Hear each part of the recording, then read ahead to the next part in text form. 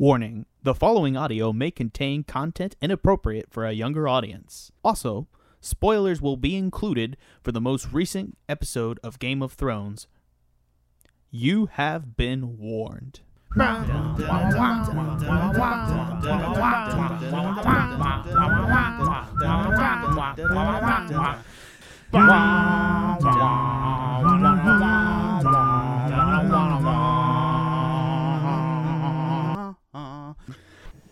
And welcome to A Feast for Bros, arguably the nerdiest podcast on the internet, and thus the best, because that logically follows.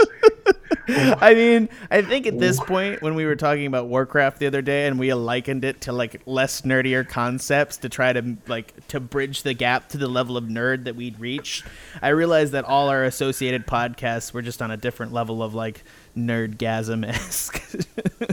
It's pretty bad at this point. Oh yeah, yup. And given all the fan theories that we have to discuss today, I'm sure we'll get there. So today we'll be discussing the 8th episode of season 6, which is No One. I'm your host, Sean Solis, and I'm actually here moderating this podcast on my birthday. That is my level of Happy birthday! Yeah! What? Oh, thanks, guys. I digitally transfer my scotch over to you. Right. Well, let's go ahead and introduce everyone on the cast. We've got Jack Newman. What's up, guys? How you doing? That's all I got. Ben Hallworth. Hey, everybody. I'm moving soon, so I got to drink the rest of my opened Lagavulin 18, which makes me sad. What, you have Lagavulin 18? You man. upper white crust son of a bitch. I know. I'm the worst. That's a good choice, sir. Thank you. It is really Thank good. Yeah. Lagavulin, by the way, is not sponsoring this podcast. I hope they do. I want free. Woodford Reserve, however, is Woodford Reserve for the good times in life. Sponsoring, not sponsoring, A Feast for Bros. Look, you can have your favorite booze, and I can have mine. No, We can try to it's see not my who gets favorite one. booze, but I have to say it because they're sponsoring, not sponsoring us. Woodford Reserve is in Okay. no way affiliated with A Feast for Bros. Yeah, I'm glad we put that in there because I'm sitting for the bar right now, and that's arguably a tort.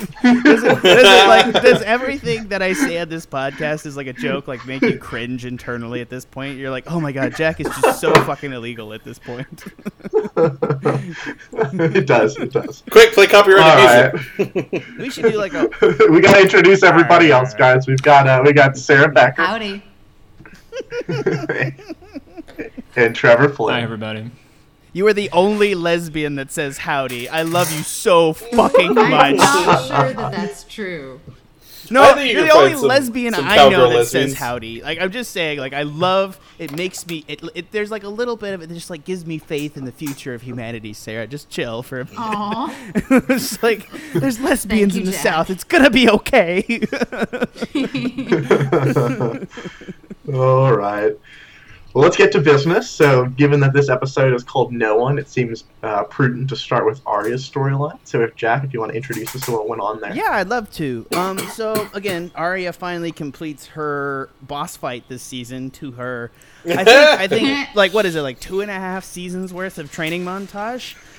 Yeah, she gotta level those XP. It's like, Yeah. man, she's like over leveled at this point. I think the whole idea moving forward is she's just going back to Westeros and is just gonna like show up and just I don't know, like kill a bunch of people and be like, I over leveled like shit. But the whole point is through this show, she just goes and she just goes off and she's being chased around. She got stabbed last episode and people were going like, how do you take a gut shot like that?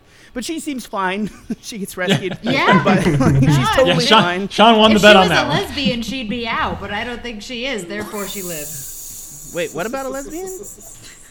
She was saying if she was gay, she would have been dead. Oh, Yes. yeah, fair. Yeah, Case in point, Sarah. Totally called that, by the way. Lady Yeah. Crane was totally going to nurse her I'm back to health. surprised, but Done. I'm surprised the waif ended up like Lady Crave saved her. That was a good bet. But then the waif went ahead and killed Lady Crane. So that was a terrible. Also, it was a brutal way for her to kill her. She's got like a knife there. Sorry about that. It's like it was a brutal way for her to kill. She's got like a knife, and she's just like, I'm gonna bend this woman over backwards and break her neck. Like it's just like Yeah. it was another classic. Well, I think she was proven a a point. Yeah, no, like, no, not no, only I did mean- you not save this person, but I'm going to kill you too. Yeah, Like, Jock you and really Hagar fucked was up. made a like that. The whole point of him saying "kill her quickly" was the point that this girl went off and like killed people as viscerally and as openly as possible. So like, as a faceless assassin, Waif was not really that great. Like she was just like No. she's pretty murder happy, like as far as things went. She was so gleeful when she was chasing Arya I down. know she was really enjoying it, and I think that's the thing is we've got a really shitty Jason Bourne montage through the streets. Complete with apple cart. Like they actually used you through a fruit stand. I know. Like wow. It's like, there was an They found a actual way. apple cart. I thought it was okay. It wasn't the best moment in the series, and I think the issue is like for me, like as a person, like I understand like wanting to have her have a low moment before she finds her power and do that sort of thing, but at the same time, like I'm like, this has been 2 seasons, guys. Like I can't accept everything that's sort of happened up to this point and not be ready to move on to new stuff. So I think that's the issue is like I'm just like, yeah, she's had low points. She was blind. She was all this stuff. Just move the fuck on and move her storyline along. I'm ready for Arya to be empowered and start killing a bunch of people, which they do at the end of the episode, which it kind of pisses me off. And this is going to be a theme of this episode is that everything happens the fuck off screen. Yeah. I think this one, it's weird. I think 90% of it I do agree. I dislike the setup. I do like the ending, but again, I think it's tough because you kind of lux into being better than the waif. I think if you really want to do this, you have to show her continuously being better than the waif. And again, I know it's fan theory, but show her having faked her injuries. That would be so much better if she like, oh, I'm injured and you're catching me, and then gets there and throws a bag of blood on the thing. No, and, I like, agree. I think suck it. And you I know, think like I honestly agree with people. I think that was communicated, but like way too subtly. You know what I mean? Yeah. Like she's like faking it, Right, and yeah. then she uses the darkness right at the end, and that's a good cut. And I think the thing is like, I needed like it's cut in such a way as it's a surprise in the hall when Arya is like the one that lives, and I think that's the issues. They had a really good moment in mind, and they adjusted the rest of that arc to fit that moment of like Jake and Hagar coming in and Arya being like, you know, Batmaning in on him. like essentially just like appearing and like it's the other girl's face on the wall with all the blood. Like they had that, I can tell that they had that moment ingrained in their brain from the very beginning of this series. Wanted her to say, I am Arya Stark of Winterfell, and to own herself. And it's a whole and I'm glad they went there because it's like that's a completion of a really big issue where she's like, do we kill just for killing's sake? And like, how far down this rabbit hole do I go? No, you find yourself as a person, and you try to appease yourself in terms of doing the right things for yourself. And it's like her reclaiming her role, and it's a really big moment for her as a character. What still like boggles my mind is that the whole idea of the faceless men, right, is that they're these like these dispassionate killers, and you get paid, and everything's in service of the faceless god. But you know, the combination of Waif just like kind of jumping shark and like really taking pleasure out of killing Lady Crane and going after Arya, and then you know when Arya gets back, Jaqen says that now you're no one, and you know obviously she's not. She's like recovered. She's gotten her identity back. So I still don't really understand like the whole idea of like what the faceless men are trying to play out here, and I feel like they could have explained that I think better that's to me. the thing is like there's something like the showrunners were talking about it, and they're talking about how, you know, Jake and whatever the fuck his name is, I get it wrong every time. Hagar is just like Jock and Hagar. Sexy Jesus. Yeah, sexy Jesus. Who the fuck is it? Like we continue making this podcast unusable by like changing everyone's character names, so no one knows what the fuck we're talking about. Like Bernie Sanders. But the whole point is like Jock and Hagar, like as he's moving through the seasons, like, you know, it's like he's like this enigma, and it's weird because like there's a couple of like total enigma characters that are necessary for the Game of Thrones to continue to exist. So like we need like Peter Baelish, we need Varys, we need all these characters that you're not exactly sure what the fuck or where they stand. Sorry, my girlfriend's handing me a shopping list. Running the light. I'll jump in on Back that in 20 point. minutes. Keep an eye on Pup. Love you. Oh, that's so sweet. I love you too. You're cute. But yeah, no, I agree with Sean. It felt like it was a lot of build-up for the Faceless Men to like some big reveal that didn't happen for me. Like it was I understand what you're talking about, Jack, with Arya having like her ups and downs and like rediscovering her identity essentially. But I do feel like it was 2 seasons in the making. It was a long way to go for no payoff. Not for that no much. Payoff. Yeah. And here's the thing: is like they've upped the philosophical game that's happening for Arya there so much that I'm like, I needed more philosophical payoff on killing. You know, like I needed to. Like there was such a great conversation that essentially happened between her and the Hound. And then there was a great intro conversation between her and Jack and Hagar before the Hound. But the waif was just so over the top, like gleefully malicious. Like, I mean, she was good, she was enjoyable, but just she seemed to kind of simplify it. Well, I think that's she simplified. She was like, go ahead, Sean. Yeah, no, I was just gonna say that she was kind of like a T-1000 from Terminator. I just, she was like, she was kind of terrifying in the sense that like. You could tell that she was, I don't know, maybe it's like the actress, right? Like her face is, I just don't know what to do with it. Like every time I see her, it's like, should I be scared of you? Like, are you just like kind of creepy looking? Like what? Suspiciously that like there's one of two things happening here. Either the character was poorly realized to her as an actress, or she's not a wonderful actress because the waif is all over the fucking place. And I think that's truly an issue here, Like I think it's an issue in terms of because like there's clearly this great moral thing that's happening between Arya and the waif that I just don't buy into at all. Like I still buy into the like Maisie Williams is great, and I still buy into her conversations with Jeg and Hagar. Like I understand that. Like there's still a great little byplay happening, and it happens at the end. But like as the waif as an extension of that conversation, it's just like I don't understand what they're trying to say because the waif is just like all over the fucking place as a character. Mm-hmm. No, I agree. Kind of a question that I have for y'all is, they kind of played up like where Arya's going next, and there was that little conversation with Lady Crane at the beginning where she talks about going to the edge of like the known universe, like west of Westeros. That came out of nowhere for me. But me as well. Yeah. I'm just like, I'm so ready for Arya just to get back to Westeros and go kill some people in court, assassin style. That like the more they hold this off, the more I'm just like, Jesus Christ. Yeah, sorry, Sean. Were you going somewhere else with that? Go ahead. Yeah. Sorry, No. So that was the question I had is, because at the end she acknowledges that she's Arya Stark of Winterfell. So the question is like, where is she going now? Like, is she going back to Winterfell? Is she going on like some crazy adventure? Like, where's she going? She like teleports. She's got like super teleporting powers like Peter Baelish now, and she just like teleports to Bastard Bowl and kills Ramsay. Yes. We'll get there, but like the teleport has gotten so bad that in the Marine section, I swear I thought that was the Greyjoys because I was like, of course they get there already. I did too. Why wouldn't they? I was like looking at the sails and I was like, oh, is that the octopus? It's not the octopus. Yeah. I'm sure it's the Greyjoys though. They're the only people on this whole fucking show with a fleet. So she'll probably like teleport all the way to the frickin' tree and like become the next three-eyed sparrow or something. Like she can like do whatever. This show has no sense of space anymore. The teleport's like ridiculous for everybody except for Dany, who took like 4 episodes to get from like Vice. And she had a dragon. She can go faster. We'll get there. But I do wonder too, and it's tough to say because it's the weird thing about it. It's like, and I think that's why a lot of people feel this is frustrating. It's like, what did she learn that she didn't learn already from the Hound? In a sense, Yeah.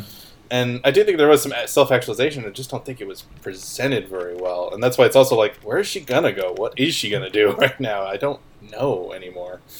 And I hope it's something interesting. And she is a Jack and Hagar style character, but it didn't seem like she was stealing faces or anything. It just seemed like she was just going to go home as Arya. Well, so. I think they made a good point of, like, at the end of the season, having her take the waif's face to illustrate the fact that she can take faces. And use them. So, like, Arya has used faces and has taken faces. So I think that suggests, like, I'm not sure how much of the ability she's able to use or what the rules of it, because not to be offensive to the show, but it's really gone between the face stealing being magical and also just them, like, shaving people's faces off and wearing them. Right. Like, it's a weird combination because, like, the first time I'm like, oh, he's actually taking that guy's face off. Are we being literal about this Jack. now? Yeah. No, but like I'm serious. Like It's like some Majora's Mask shit going on here. But like seriously, you're like capturing this individual's essence. Like I got that. It's just like I just don't understand why like you can't magic that shit up and like you actually have to carve somebody's face off. Like this is Texas Chainsaw shit, guys. And we're just like totally accepting that our hero is shaving people's faces off and wearing them. Like, and you're like, I'm just saying, like that fucking shit is happening and like no one is talking about it. Like, I think it's more just symbolic, and it's like it's like not symbolic. She sliced her face off. That happened. There's nothing symbolic about it. Like, her face is plastered on a wall at the end, and she's like, that is some Hannibal TV show shit. I'm not gonna lie. Like, seriously, Hannibal TV show like, stuff. There's like a massive level of fucked upness that we just like ignore in the Arya storyline because like at this point we're just like having giant boners for Maisie Williams killing people. like, Thank God you finished that sentence. I know. I'm sorry. That was a poor choice of words all around, but still. Like I am saying there's like a level of like television violence that like Game of Thrones is like funny to me. Like that like I watched that and Katie hasn't watched like a season or two so far, and she just cut up. She's like, is she cutting somebody's fucking face off? Like, where the fuck is this show gone? And I'm like, oh, I guess that's kind of intense. And then I thought about it. I was like, that's actually really fucking intense. Like, yeah. What the fuck happened? That we all just didn't notice when she started going full Texas Chainsaw Massacre. I don't know. Whatever. Well, speaking of Texas Chainsaw Massacre, I think that's a good segue into what happened with the Hound. Yeah. So, that was a well done one, Sean. I know I continuously ruin all of your transitions, but like, kudos. And with Feast for Bros, we have to mention the fact that we're doing a segue. So, segue. Ben, take us away with what's going on with the Hound. Well, we got to see the Hound do what is my favorite movie trope thing, which is coming in out of focus in the background, and you know some shit's about to go down. He's got his axe, and he straight up starts murdering some fools. Murders 4 people really wonderfully, has some wonderful quips. I enjoyed You're Really Bad at Dying. That's a really good one. You're shit at dying. And then he meets up with the Brotherhood Without Banners again. We get to see lovely old Barrack with his one eye, and he's like, hey, we know these guys are assholes too. We want to hang them as well. So he'll have a nice little negotiation scene. He hangs some fools, and Barrack, unfortunately without Lady Stoneheart, which we will talk about, tells him, hey, you're a good fighter. You got nowhere else to go. Join us. Do some shit. Kill some people the right way. And that's about it for Sandor Clegane. And which, sadly, just doesn't feel like Clegane Bowl's happening anymore. It's just got a lot of hype. Got let out of the sails last night. Because it's just hard to see where he's going. Like, we thought he'd be the Septum, and that Septum's dead, and now he's with the Brotherhood of Banners, which I do like, but it's just like, I just don't know what they're planning for him at all. Because I thought when they brought him back, oh, there you go, Clegane Bowl 100%. Why else would you bring the Hound back? But now I just don't know. Like, do they like that actor? Do they just want to? They have a better plan for him? I don't think we'll learn anything now, but it's all just kind of set up. It was tough because they really hyped it last episode. Between the fact that he encountered, he was at a 7-pointed star, kind of Church. encampment, Yeah. and he was really interacting with the Septum there, and he talked about his anger towards his brother, and that was the only thing keeping him going was his anger towards the mountain. And now it's just they just dashed it all in an episode. It was him peeing in the river was him peeing on the fans. It's no, it's gone. Well, apparently they pee in the river too because Lady Stoneheart famously comes out of the river, so it almost felt like, you want Lady Stoneheart? No. Yeah, on your river. Let's talk about the I gotta at least break down for 2 seconds the cinematography of the use of that, because they're either, and I'm not suggesting it proves one way or the other what's going to happen. It could just be a fuck you to the fans. But the way they shoot that, it's very clear that they're referencing the river. They do it in such a weird that they take a shot, and from a cinematography perspective, the river is in focus and everyone on the bank is out of focus. It's totally out of place. The setup is totally out of place. They're making you look at the river. They're directing your vision to the river, and I think it's a hint that Lady Stoneheart's actually going to be a very late in the game thing. I think you just want to win your bet. Kind of I gotta go back and holding on to some hope. I know I am. I don't want to eat a pepper. I don't want to eat 2 peppers. God damn it! Why did I do that? What were the bets? I know, and I think Sean seems. We'll get to King's Landing, but Sean seems way more likely now than. I know. The other thing, there was a lot of talk of Catelyn Stark though. That's the just thing. Like randomly her throughout name this is episode. dropped a lot. That's what makes me It's wonder. Well, no, that's This the show's never to, good at remind us who foreshadowing. she was. They're cock tease. Like, I'm sorry, this was like king of the cock tease episodes for me. Like, not to be offensive, like everything was in shadow, and then they throw us little bits like this, and I'm like, y'all know what we want, or it's hard for me to like accept that it's Game of Thrones has literally become its own thing, in that the showrunners are so aware of the fan community and what the fan community is predicting. There's nothing else like this, where, I mean, maybe Harry Potter, where you're like predicting the things, but Harry Potter played it so much closer to the books, and this is like the first kind of thing that's going off in its own direction. Like, we like really real don't know time. what's going to happen. Yeah, it's like real time, and it's really weird. Well, that's what makes this season so interesting, is that they get to just say fuck it at this point. Like, Right. And eventually the books will come out and people debate if the books are better or not, but like as of right now they can just do whatever the fuck they want. Right, and like, I think that as long as they keep the main things going. Which is the point, is like, I think like there's so many universal things in here that are really just fuck you to the fans of this time, and it's interesting to see like a show saying like, because we're gonna know what happens at the end, and it's gonna like, I'm not gonna lie, like I don't think Game of Thrones is gonna have a ton of rewatch value, not to be offensive. Like, it'll have some rewatch value, but like after we know what happens, like a lot of the universe is like maybe they'll leave some things in shadow or something along those lines in shadow, but like after we know all the like the clues and what the fuck was actually happening and all that stuff, like little facts, like now that I know after the first book that like in honesty like they'd had nothing to do with like the people trying to kill Bran in his bed, like it was all like just random Joffrey bullshit, like, that's a weird fact. Or like the fact that the Lannisters didn't even poison Jon Arryn. Like, these are little facts, and you're just like, oh man, knowing what happened really like is so surprising, but at the same time it's just like, it takes a lot of like because the book directs you in a different direction and the show directs you in a different direction to hate the Lannisters, like it kind of takes away a lot of what's happening in season 1, Yeah. So I'm really one question I wanted to kind of put to y'all real quick, just about the whole scene with the Hound, is some of the speculation is that Brienne and Patrick Payne are going to run into the Brotherhood without banners, and then there might be like a reenactment of like the scene where like they almost hang Brienne. Does anyone think that that's plausible, or where do we see that storyline going? I say no. No, I think Brienne's too focused on getting back to Sansa. I think she's going to show up probably after the battle, but I think she's going to Sansa. I feel like again. the hanging was also a reference to that.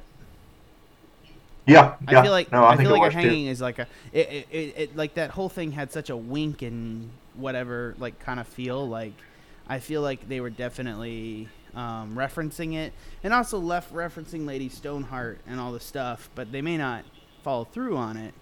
Or I just don't understand introducing Lady Stoneheart at this late date. Like, what is she gonna do? Like, are they gonna introduce her and then immediately go back to whatever the fuck's gonna happen? Well, that's always been the issue with Lady Stoneheart, is they never really explain what the fuck her point is. Right, she's awesome in the book, and you're so excited when you first see her, but then you realize, like, oh, she just kind of hangs some phrase, and that's about it. She hasn't really done a whole lot in terms of plot. She's a cool character. And again, the Brother of the Banners has always been, like, a really cool idea and a really cool person, but because they're so small, and they are so, again, allegiance-less, it's hard to know what their ultimate goal is going to be. Yeah. I could see Lady Stoneheart being like the cliffhanger at the end of the season. Like, they finish the battle or whatever, and you think it's over, and then they're like, oh, wait, let's throw in this Lady Stoneheart scene finally, and then you have to wait until next season to see where we go with it. Right, I thought that's how they're going to end season 4. That didn't happen. All right, well, let's go ahead and move on to King's Landing. And Sarah, if you just want to take us away on what happened there. Okay, well, this was a pretty straightforward scene, I guess. Tommen sent his little, what are they called? Faith Militant? The Faith Militant minions to try to get his mom to go to the Sept. And she's like, hell no, I'm not going to the Sept. I don't like it. And the Mountain went a little crazy. I guess. It's a pretty brutal scene. Yeah. He got stabbed first, but he reacted perhaps a bit over the top. Mm-hmm. Sorry, go on. That's good. And then I'll be honest, I watched this episode a little while ago, and I know Tommen made a big announcement in the throne room, but I can't for the life of me remember what it was. Oh, he canceled Clegane. That's what he did. That's what it was. Yes. Yeah, he said no trial by combat. Dick. Fucking dick. You dick! I have to admit, killing my height. I mean, I know Tommen is an idiot, like a little bit here, and I don't mean that. Like, I understand. Like, I really do get him not liking Sansa. No, he's a well-written idiot, but he is an idiot. Yeah. No, I think that's like I totally accept him. Like not to be offensive, but like all the Lannister 2 children, like I believed, even sort of like they really pulled out all the stops on what's her face that died worthlessly. Marcella in the plot and like the Dorne plot line. That was so terrible. Oh boy. But they really are all well written as idiots. Do you know what I mean? Like they're all different veins of idiot, but it's just kind of interesting how they put it together. It's so interesting that, this season we've seen people be like, I kind of miss Joffrey, because Joffrey would have handled this real quick. He really would have not handled the sept at all. He would have killed that guy immediately. Right, like Joffrey, like this situation is not possible with Joffrey. Do you know what I mean? Mm-hmm. Exactly.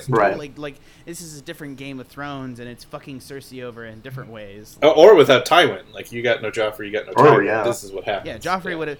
I think that may be why like it feels so anticlimactic is because like the heroes that we've not the heroes, but like the power mongers we've had on this show before would have cleaned this situation up in a right second. You know. Yeah, I wouldn't count Cersei out of the game though. Because when shit gets no one has counted her out of the game. Like I'm sure, like Cersei is going to have one up. Like even if it's destructive to herself, which is probably exactly what the fuck's gonna happen. Like Cersei will have at least a last laugh, if you will. So we pretty much all agreed on Dragonfire at this point. Or sorry. No. Yeah, let me go ahead and let Sean introduce it since it was his idea, Trevor. Idea stealer, Trevor. I know you did that. You asked him like right before the cast started. You son of a bitch.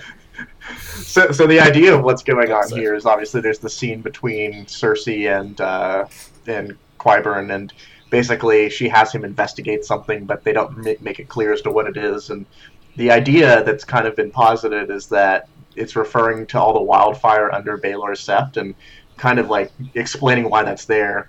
The idea is that like during Robert's Rebellion, Aerys, at the very end of it, he was kind of freaking out and was figuring that like Robert might actually win this thing. So what he had happen was he put all this wildfire underneath Baelor's Sept in case Robert won, he could just like light the city on fire and like wipe out the entire... Yeah. Right, yeah, burn them all. That's the idea. So the idea here is that it's confirmed, or Cersei has had Qyburn confirm that there's all this wildfire there, and that, shit, worst comes to worst, she's going to kind of pull the trigger on that and just level the city. Yeah, and that would lead to Jack's favorite, what you call it, prophecy, Jack. Yeah. What were we talking about? Cersei would probably destroy Tommen and everyone else. I mean, this is the thing. Jaime would come home to a wreck, burning thing, and murder Cersei. Right. In a fit of rage. I think this is the whole point. Is that like, at some point, like I've pretty much accepted. There's no reason for us to have. I've said it before. There's no reason for us to have the information that Jaime is the little brother, and the Valonqar, which is the little brother of Cersei, will kill her. So there's no reason for us to have this prophecy and all this information and not have Jaime kill her in the end. So it's gonna be an unhappy ending for the Lannisters. Like I think that they built up to that, but like the issue is like they're gonna build it up to being a tragedy in its own self. I think. Mm-hmm. And their family built on family side, patricide. Yeah. Right. Fratricide. It's a very Shakespearean family. Yeah. Which is the issues that you're talking about. Go ahead. I'm hopping more and more on this idea of yours, Jack, especially after this last episode where Jaime made such a point of telling Edmure, like, I love Cersei, this and that. It's like, this we know, Jaime, we get it. Like, why do you need to keep telling us unless it's going to come up pretty soon? Well, what point? What point can you? exactly. What point can you lose love for him? Like when she, like Cersei, I think that might be the thing is like they're playing her as strong and looking strong, but maybe like Lena Headey has like an amazing acting moment and just cracks and kills everyone. Like that would be so cool. Like giving Lena Headey that like end of season moment, and like Jaime just strangles her at the beginning of next season. Like holy crap. I could see it because looking at Cersei's character arc this season, she's just gotten more and more isolated as the season's gone on, right? Like, you know, she's lost. Not winning. You know, yeah. Right. Like, and she has to turn it around somehow. So how do you turn it around around without killing half the fucking cast? Right. And I think there was a great moment this episode when, you know, it was clear that she had lost her uncle and now she's lost her son, and really like her only ally now is Qyburn and then Zombie Mountain. So I feel like something's going to provoke her to just like go over the top. I don't get Kayvon's adjustment in this series. Do you know what I mean? I don't get that decision. I'm ready for Varys to kill him, you know? Like I'm kind of ready for him to be out, like, cuz it doesn't make sense to me that he would turn so fast on Tywin's children. Like, I understand him being exasperated as shit at Cersei. Like, sure, you who wouldn't be? But like, I feel like his like degradation, he's like, let's convince the king to get rid of trial by combat and fuck Cersei over completely and put her in jail. And like, I feel like he's never been at her defense enough for my tastes. And I realize that's a decision to make this season and like make other character arcs possible. But at the same time, I'm just like done. Like, you're just a side character making bullshit happen. So let's just kill you off. I feel that too. I feel like they don't care about him as a character. I feel like he's just another thorn. I forgot about him until I saw him on screen. He is a device to isolate Cersei. Yeah. Well, he's saying Cersei doesn't have have command of the Lannister army. There has to be somebody like taking it away from her. It's just him. So there you go. Right. As we know, obviously, like in the books at the very end of A Dance for Dragons, Kevin gets killed by Varys. Basically, the reason is that he's too good of a ruler, and he was like kind of turning King's Landing around, and Varys' whole idea is like having a Targaryen restoration. So Kevin was an impediment to that, so he had like his little birds kill him. Orphan murder? Are you kidding me? I want to see that shit. Well, my favorite thing is like Varys is on a secret mission now, so like I really want like Kevin. So who the hell knows where? Yeah. No, I know. Like I feel Varys is gonna have some like Littlefinger level teleporting powers. Like Varys is gonna go to like King's Landing and back to Essos before the Greyjoy fleet can get there. Like, everyone's gonna transport everywhere. Like, the Greyjoys are just like, we're gonna get there as quickly as possible. Our fastest ship. And like, I bet you like Littlefinger and Varys do like 6 laps on them before they get there. I'm still waiting to reveal that Littlefinger has a bunch of like little tunnels everywhere. It just like pops out of one.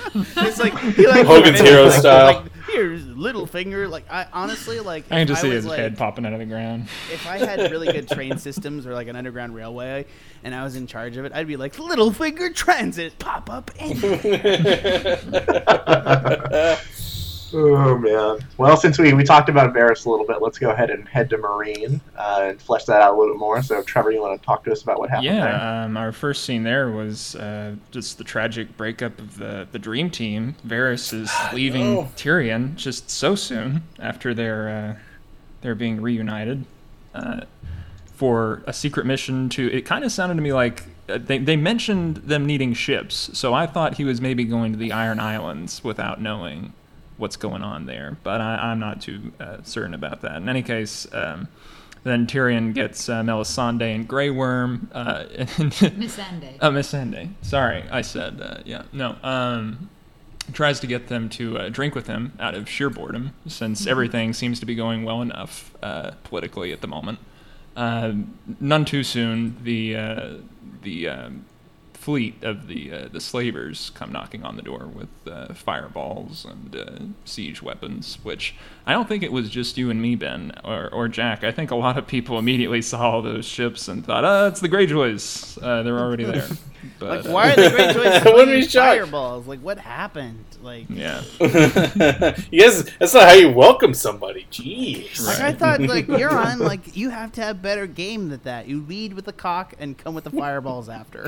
Oh, God. Well, yeah, the first shot we didn't see the fireballs. At least I didn't see any. I just saw like the sail with the. What looked like they said they were the masters. But yeah, they do that on purpose. Like they come in from the side, not revealing the sails and not showing the fireballs to make it question. It's like, wait, what the fuck fleet is this? Like they have you do that. Like they Game of Thrones is making you. I feel like the biggest thing that's like going to be my theory about like this thing is like there's nothing like Game of Thrones because nothing else has like this weird fan base of people that have read books and not read books, and like they're fucking with us so hard because of it. And I think that's like it's another moment of that happening, like them just like fading to black on all the action scenes and cutting out and cock teasing no one's business this episode.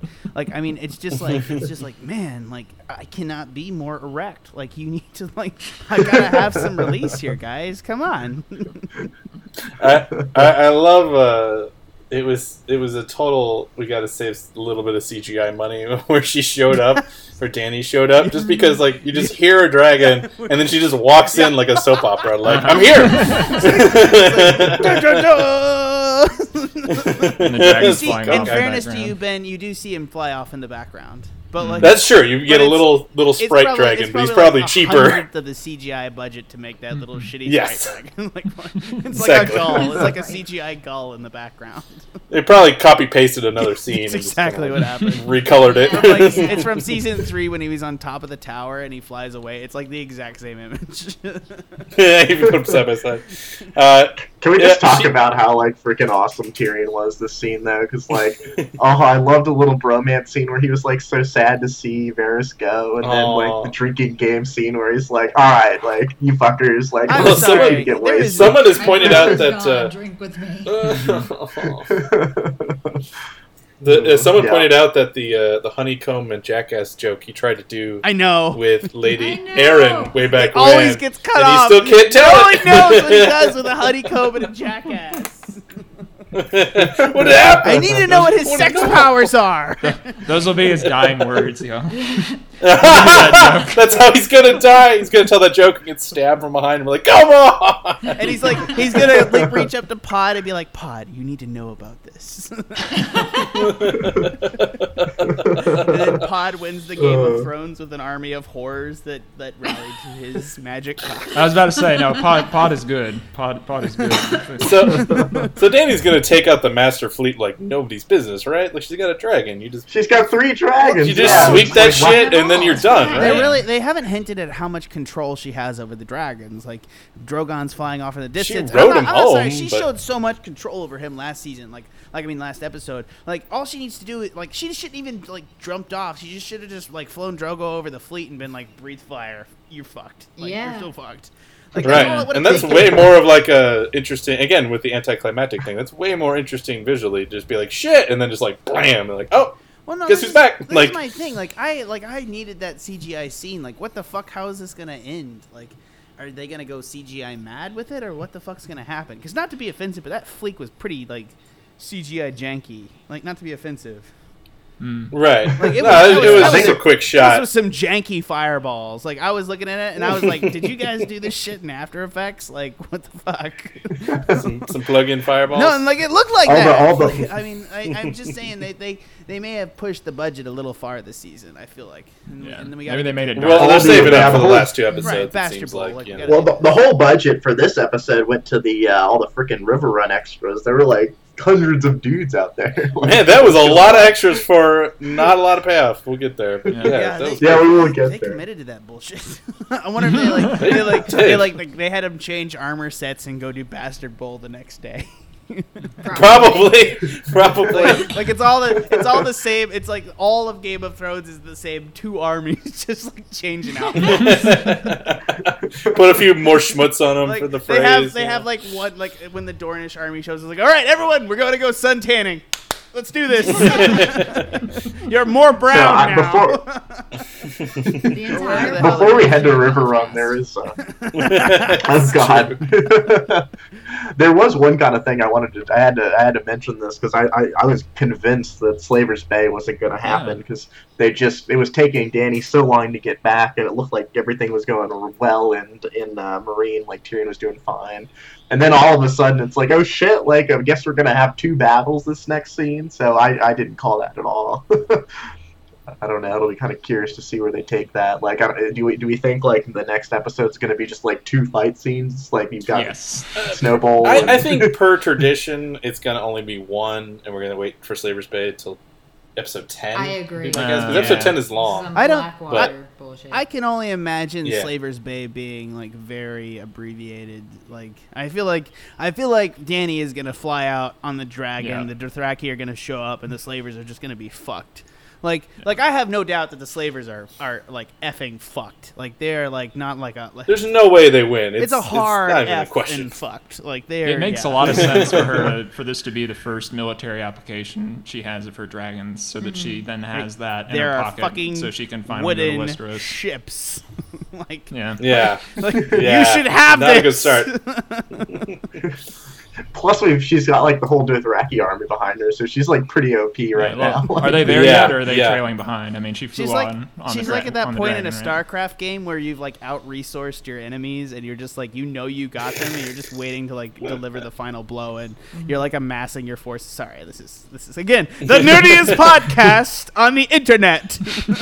Or is it like Civilization where you've upped one thing way too high? Please don't make it worse, Ben. You've got a submarine and they're coming in with a bunch of maritime things. All right. Just for the sake of argument, since they don't know that the Greyjoys are coming, do you think that somebody could suggest to Dany, be like, yes, you've got dragons, you can kill all of these people, yay, but also you need ships.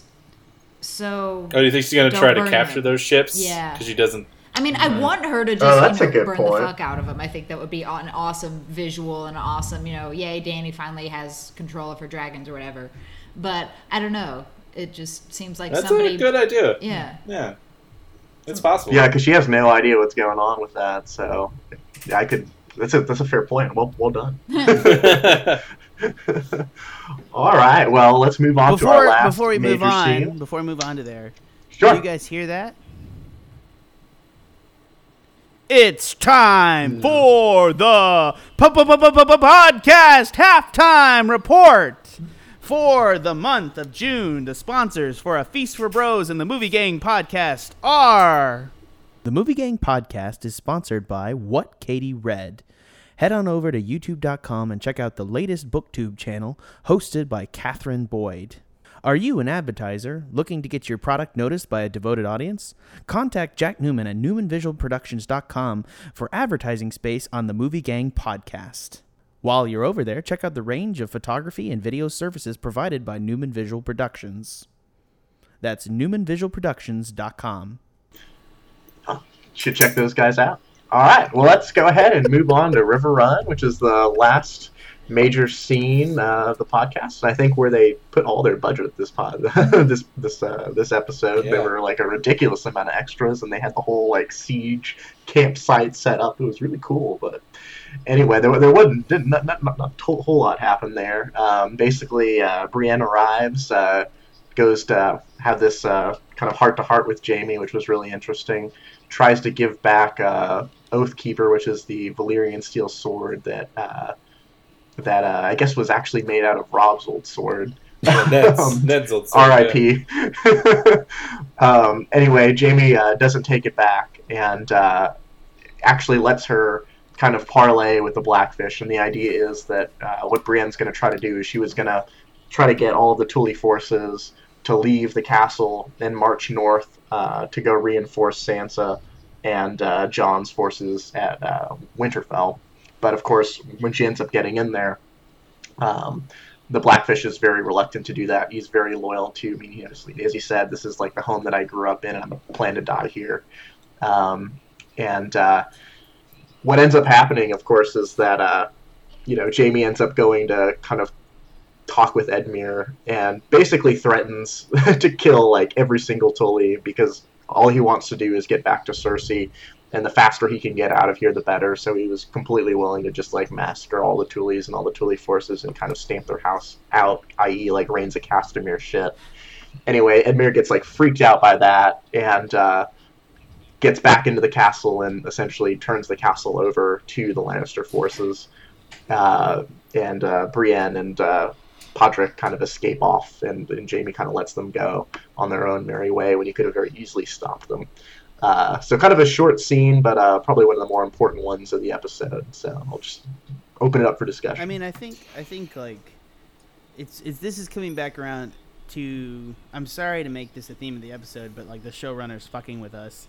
They recognize that like Jaime Brienne is like a big goddamn thing to us. But I feel like they've decided that like it's one of those things that like they've decided that like, you know, they made it a thing accidentally in a past season and they realized they need payoff for it, but they decided it's not going to be the ultimate place that these characters go to. Brienne's going to have payoff somewhere else and Jaime's going to go kill Cersei. Like that's the payoff that's going to fucking happen. And so they paid him off as friends. Right, here. But we needed to see them together before. Right, on opposite sides here. And I think that's the only place this is going to happen because I really don't think Jaime's gonna long survive Cersei. Like he's either gonna kill himself or something really fucking tragic is gonna happen. Like that's how this is gonna play out. And Brienne is gonna serve Sansa. So I think Brienne will continue to be a character, but Jaime at whatever the point Cersei's trial by combat, or I guess not trial by combat at this point, ends, like he's out of the picture in my mind. Does anyone disagree? I agree, and it was kind of funny too because like if you looked at the showrunners discussing the episode after the fact, they were like, "Oh, this could be the last time like Brienne and Jaime see each other." Yeah, they you know that it's absolutely it is the last time. They made that clear that this is the last time these two characters are gonna meet, which tells us I think they let more go than they really intended to because that tells us King's Landing is gonna fucking fuck up. Like whatever happens in the north, we know that something's gonna go wrong with King's Landing, and then like the south is gonna be inconsequential to whatever the fuck happens up north and the White Walkers invading and Jon being pushed back and all that jazz. Like, right. We know that that's going to come about, and then Dany has to sweep in and for the drags of like a broken crown because like there's that whole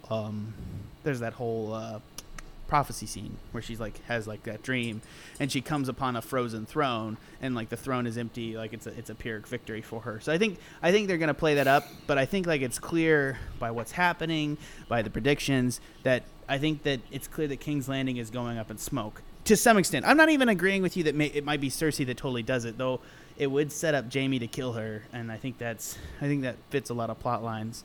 But you know what? I think George R.R. Martin and the showrunners have surprised me so much this season. Like, I stand by the fact that Clegane Bowl is not goddamn happening. I am so happy about that. And I was so sure I was wrong last episode. I apologized last episode about it.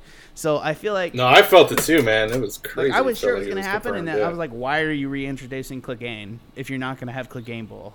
I don't know. I was going to say, Jack, you've done like a complete 180 from last episode where you were like, oh, they're just going to do fan service and make the fans happy. And now you're like, oh, they're fucking with us so much. like you cannot deny that they did fuck with us with Clegane Bowl. Yeah. Like, no. Yeah, why bring Sandor back and talk about... Like, that happened. And they kept saying trial by combat like every episode. Like, it was intense. They were setting us up. They had a mission and a group... Yeah. They had a mission, and they are like I'm sorry, like like that's why I keep reiterating this episode. Like they're fucking with us hard. Like they need to like rub on some lotion or something because this shit's getting intense. Sorry, one thing I want to talk about is my sex metaphors are getting more pained. I know. You can't see the expression. Go for it, Ben. Right now, Jeff. I really enjoyed the conversation with Edmure and Jaime. It was very interesting to see two sides of a war talk to each other and then kind of see Jaime. It's debatable whether he broke character or played the character of the Kingslayer, which was very interesting to basically say to Edmure, I will destroy the entire Tully line. It ends with you, basically. Like, I don't care anymore. I don't give a shit about anything. I just want to, And again, I agree. Like, it's kind of overemphasizing his love for Cersei, but it was interesting to see kind of that season 1 Jaime back with that haircut and that the armor and him, whether he is falling back to his old Lannister ways and has learned nothing from his time with Brienne and having his hand cut off, or if he really is just playing the role, because he did win. He got the castle. No one died other than the Blackfish, which I thought was interesting, even if a bit anticlimactic. And happened again off screen. Having it off screen. I will say I like that because I think it was more about Jamie than the Blackfish. That's why I do get why people dislike that, and I think they kind of set it up wrong was the problem. I think maybe he should have just had a simpler thing of like, I have to stay here or something, and then he says, but he did set it up like, I'm going to go murder a bunch of people, bye! And then like, he's like, he murdered a bunch of people and he died. Like, oh, wait, what? I think they could have done it maybe a little more elegantly, but the entire point was Jamie was shown the Blackfish is the true knight. He's the true heroic person who truly believed in what he wanted above everybody else and died for that. And he knew he would die, and he knew there's no way he could kill the fucking Lannisters. Like, he knew he was walking into his death, but he couldn't not. And I think that was really nice and emotional for Jamie to kind of be shown that, yes, you won the day, but who are you really for doing that? The way you did it. Yeah, it's a very interesting kind of contrast that they did between the Blackfish and Edmure. And I think like Edmure kind of gets he's kind of getting a lot of crap from the internets, but I gave him some crap, and I now will retract that crap I gave him last night. I think if you look at it, like every time a house decides that they're gonna like go total war on the Lannisters are fine playing that game, and they just like completely decimate them.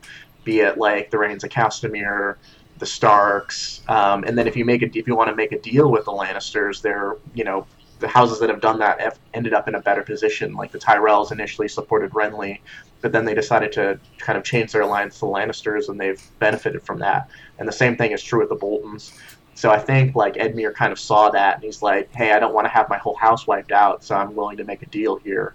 While the Blackfish was kind of on the other end of that coin, where it's like, no, my honor is more important, and this is my house, and I'm not going to, cede it without dying, right? Like, it's that important to me. So it was kind of a very interesting kind of look at two different perspectives, and I don't know if, like, the whole, like, dying for everything is, like, kind of the older generation, because it seemed like the Blackfish was kind of, like, the last remnant of that older generation. Like, Tywin Lannister's generation is the point I'm making, but it was a really interesting kind of contrast between those 2 points of view. I'd put him in with that Hoster Tully, like, Rickon Stark, like, John Aaron, like all that cloud, the southern and ambition group that was obviously making alliances to oppose the crown before the series even starts. And I think that's right. They were the victors too. Yeah, they're the victors of an impossible seeming thing of taking over this 300-year-old dynasty. They have a bit of a chip on their shoulder and arrogance to them for sure, and an honor to them too. I think, yeah. Right. All right. So let's go ahead and try to wind this down, and I think we'll end as we always do with predictions for what's going to happen. We'll make it the next 2 episodes, because I think everybody knows what's going to happen the next episode, but I could be wrong about that. I want to take. Let's fight. Do you mind? Yeah, go ahead, Jack. I'm going to steal this. Does anyone want to go? Like, I've kind of championed the theory about Valonqar and like Cersei and Jamie killing her. Does anyone want to take a bet? And actually, I'm actually it's a long range bet, because I have no doubt that Cersei's not going to die this season, but I'll take the bet that Cersei somehow causes a great accident that unintentionally hurts her own interests, which in this case I think is Tommen, by the end of the season. I think that's probably. I agree with that. I don't think anyone's going to necessarily disagree with me, but does anyone want to take the opposite viewpoint? No, I'm not gonna bet against you on that. Yeah, that's ridiculous. Yeah, it's ridiculous. I figured no one would go against me. That seems like a really vague and good answer, as opposed to like Clegane Bowl. I was so right 2 episodes ago. I know we should have done a Clegane Bowl. More confident last episode. All right. Well, Ben, do you have any predictions for what's going to go on next episode, or the one after that? Yeah, next episode seems to be our. As I've said before, episode 9 is always the big episode, and every odd season, it's going to be a battle. Someone you love dies horribly, and every even season, it's just one battle for the entire episode. So I think we're seeing from what it looks like, it's just the Battle of the Bastards. That's what it's called. I'm not sure how prediction that could be to the future. Like, who are they going to kill off Major League next season, other than Cersei? I don't know. I guess we'll see season 7, episode 9. God. But so far, that's been the tradition, and so I do think that'll be tradition this year. I think beyond that, I'm going to go ahead and say I think someone major has to die besides Ramsay Bolton. I feel like that's kind of... I just don't see him living. his story arc's done. There's no reason for him to live at this point, other than just to be an asshole. And so I do think that's going to happen, but I think maybe a more complicated one is I think definitely the Erie's going to do a writer of Rohin show up at the last minute, save the day, but I think we're going to lose a lot of people, and I think one of the big ones will be Tormund. I think this might be the end of Tormund. I'd hate to say it, but I feel like that's the guy you kill. You got to have Jon. Yeah. But I think. And I also think. Fuck that. I know. One thing I will add is that I think Davos is going to find out about Shireen next episode, and he's going to wreck some shit with. He's going to have a reckoning with the Red Queen, the Red Witch. Where is the Red she, Woman? by the way? In the wing. What do you mean? Red Witch. I don't know if she's with the party or not. I don't know. Okay. She is. I think they previewed her a little bit. So I think she right, because he told her in the preview, if I die, don't bring me back again. Oh yeah, that's right. Correct. That's right. I did see that. It's nice that we give Jon Snow more reason to be angsty, Mm-hmm.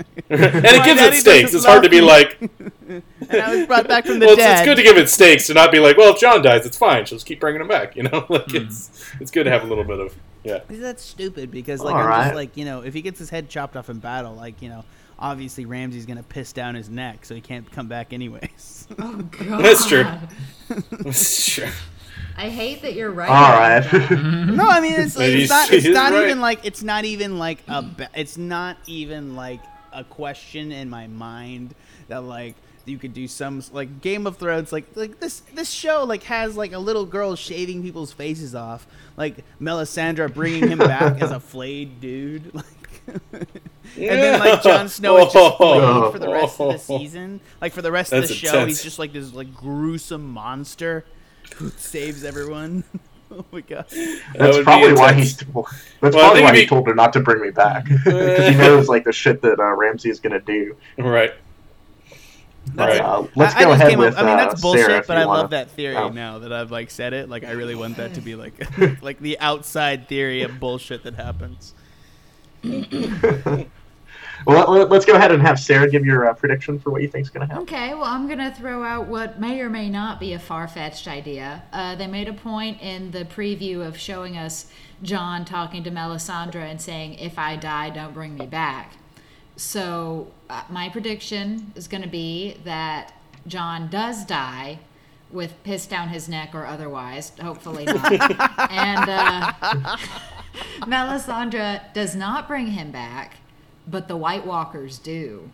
And then he's some sort of liaison between, the everyone else and the White Walkers. I don't know. It'd be good if Jon became the Night King as there's all these references in the classical thing to a Stark being the Night King and all this other stuff. So it'd be really fascinating if they actually just bit the bullet and made Jon the enemy for the rest of the fucking show. Mm-hmm. But it would have to be they should have done on Star Trek. At the end of the episode thing again, him being brought back to life the first time. Oh man, it would be a whole it would be very literally a song of ice and fire. No, he's brought back to life by both ice and fire, and they'll do a Darth Vader, and he betrays the White Walkers at the very end to make them lose or something. It could be really bad. He regains his humanity at the back end. Yeah. No, I'm just saying they're people are where the fuck is this show going? We don't know. It could go all over the goddamn place. Literally, he could meet the thing and he could just lose to the Boltons. He could just next episode that's a reality. I mean, I don't think it's gonna happen, but and I'm sure that's gonna go. But he could just come in and just absolutely fucking lose to the Boltons and all the Ramsay has to die. Not this season. It doesn't make any sense because the next point is the next thing is that the White Walkers have to come over the wall after Ramsay dies because there's no fear or impotence once that happens. So, are they ready to pull the trigger on the White Walker invasion? Which I don't think they are. Not impotent. I said impetus. I'm just kind of. It sounded over here like because I'm drunk. All right, Trevor, go take us away on what your prediction is for next. I was just saying. I think the sooner Ramsay Bolton dies, the better, because we're all sick of him. I need Sansa to kill him. Yeah, that's the thing, is I'm very skeptical. They've made him so just gleefully malicious and horrible at this point that the idea that his death is going to be that cathartic for us is like just I don't know if that's going to happen. Yeah, obviously I think the best thing would be for Sansa to kill him, but that doesn't look likely to me. I don't know. That would be cool.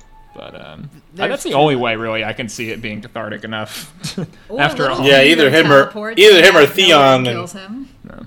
Yeah, Theon just warps in and just warps out. No, I was gonna say Littlefinger, but that would work too. I cannot have I cannot have his. He's not even met Jon. Like, how is there payoff if Jon kills him?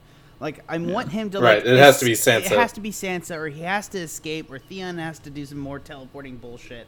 Like he teleports the whole shit. Or he has to get thrown in with the wolves and get killed by them, or something like something really brutally violent. Because I think the thing is this show has consistently proven that bad guys win and get away with shit. So I feel like they've set up the death of both Ramsay and the Lannisters in a very violent, terrible way. And it says nobody wins, and I think that's the thing is it's bringing back this new crop of Stark children, and they're badasses, but they're bad people at the same time. And I think that's you have to become bad people to kill your monsters, and I think that they are setting up the deaths of these terrible fucking people. Yeah. All right, so I'll finish us out with my prediction. So looking at the cast list for next time, it is all. It looks like it's all going to be in the north. So you are correct, Ben, in that's only going to be Snowball is what's going to be filmed next episode. In terms of my predictions, I agree with Trevor that I think Ramsay has to die. He's gotten so stale as a character, and you can only do the Joker shit for a number of episodes. And I think that's the reason that the showrunners haven't put him back on screen the last few episodes. Because after a while you just become numb to the shit that he does. So I think he's gotta exit this episode. I do think that someone on our side or Jon's side has to die. I don't know if it's going to be Tormund. I do think it's. Sorry, I do. I was gonna. The giant can't. Not that I'm feeling that confident, but he's I could see that. Useful. He's the last of his kind. Yeah, and he's the last of his kind, and it would be tragic. Yeah. Sorry, Sean. Go ahead. Oh no, I could see the confrontation happening between Davos and Melisandre over burning Shireen at the stake. I actually could see Davos dying, which would be so kind sad, of interesting. but it would make sense. Yeah. So I think that could be the pairing that we see is Ramsay and Davos exit next episode. So that is my prediction. But do join us next week. We will be discussing Battle of the Bastards, which is the penultimate episode 9, and we're looking forward to having you. Take care. Woo!